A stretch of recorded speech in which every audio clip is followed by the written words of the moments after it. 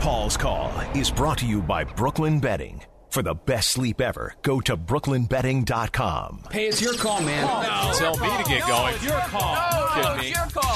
Hey, nitwits, it's Paul's Call. It ain't football until we get a Paulie Power Poll. Oh, wow. It ain't an NFL season without number one. Cam. There's a new number one in New England. Oh, Cam. Cam Newton, number one in motivation this season. Cam. Based on his Roundtable podcast with OBJ, you guys are on vacation where the O stands for off-season. I'm going to just keep it 100 with you. I mean, I had to count the days, how long I was unemployed. It was 86 nights. Guess who has been keeping score on who passed on him and why? That I'm looking at them, I'm like, you can't say I'm old because people older than me getting signed. Especially at your position. Hello. If Cam sounds pissed and dissed, you're right. Then you can't say the talent. So I'm like, hold on. Okay, now I'll be the first person to tell you, these last 2 years, I haven't been putting the best film on tape. That's just honest. But Cam has kept his head on a swivel here. He's been scanning the QB landscape. But at the same time, I'm like, okay, there's other people that's been putting film out there that's getting picked up. And I'm like, whoa.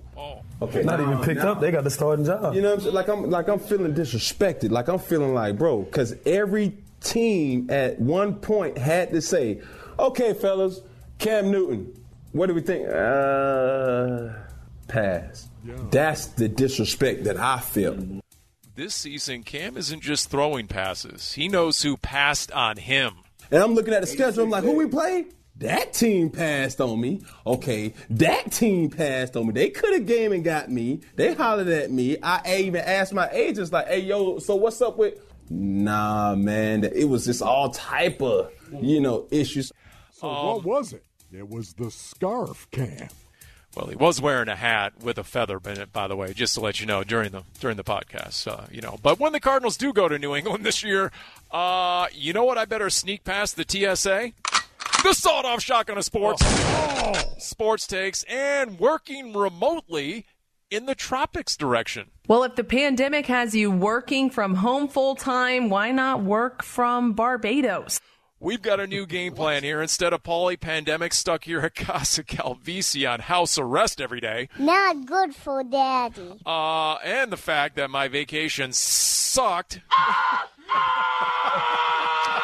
Wolf, walk down the hallway and tell the bald boss man that I'm ready to broadcast from Barbados. The Prime Minister announced the government is introducing a 12-month Barbados welcome stamp for visitors who are working remotely. That's right.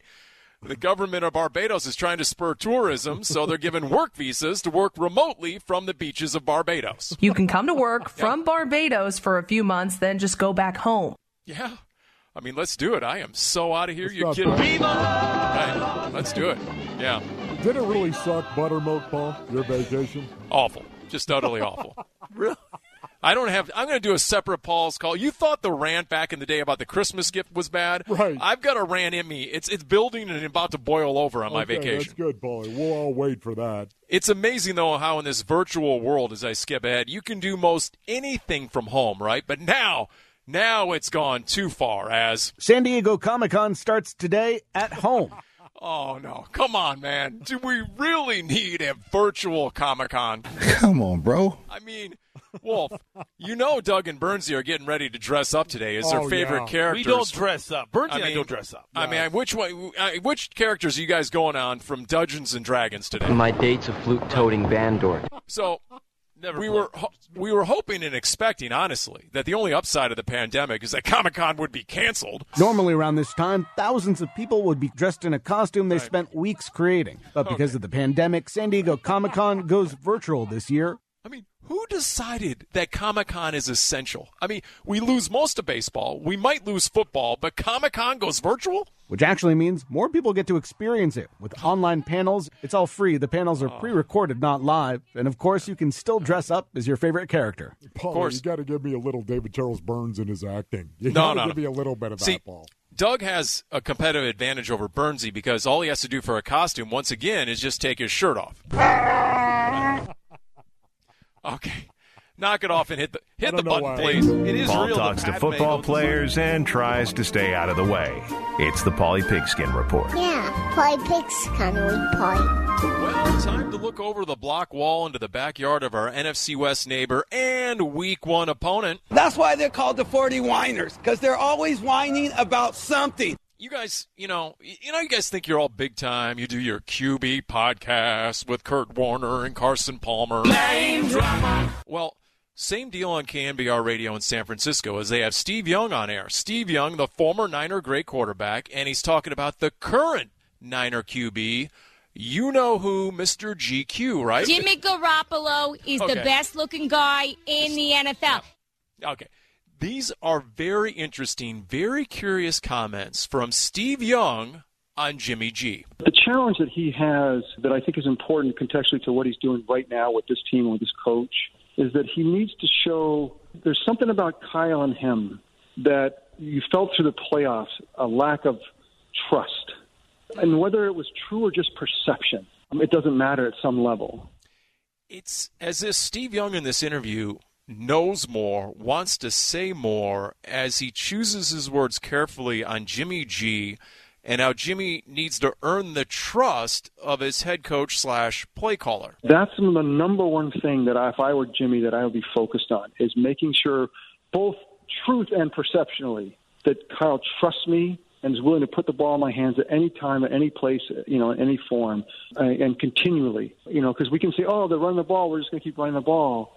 If we're going to go the distance, it's going to be because the guy that puts a hand on the ball in the quarterback. And a coach and a quarterback who are on the same page will always, want that ball in that quarterback's hands. And so that's the thing that this season's really about to me is Kyle and Jimmy earning Kyle's trust. Yeah.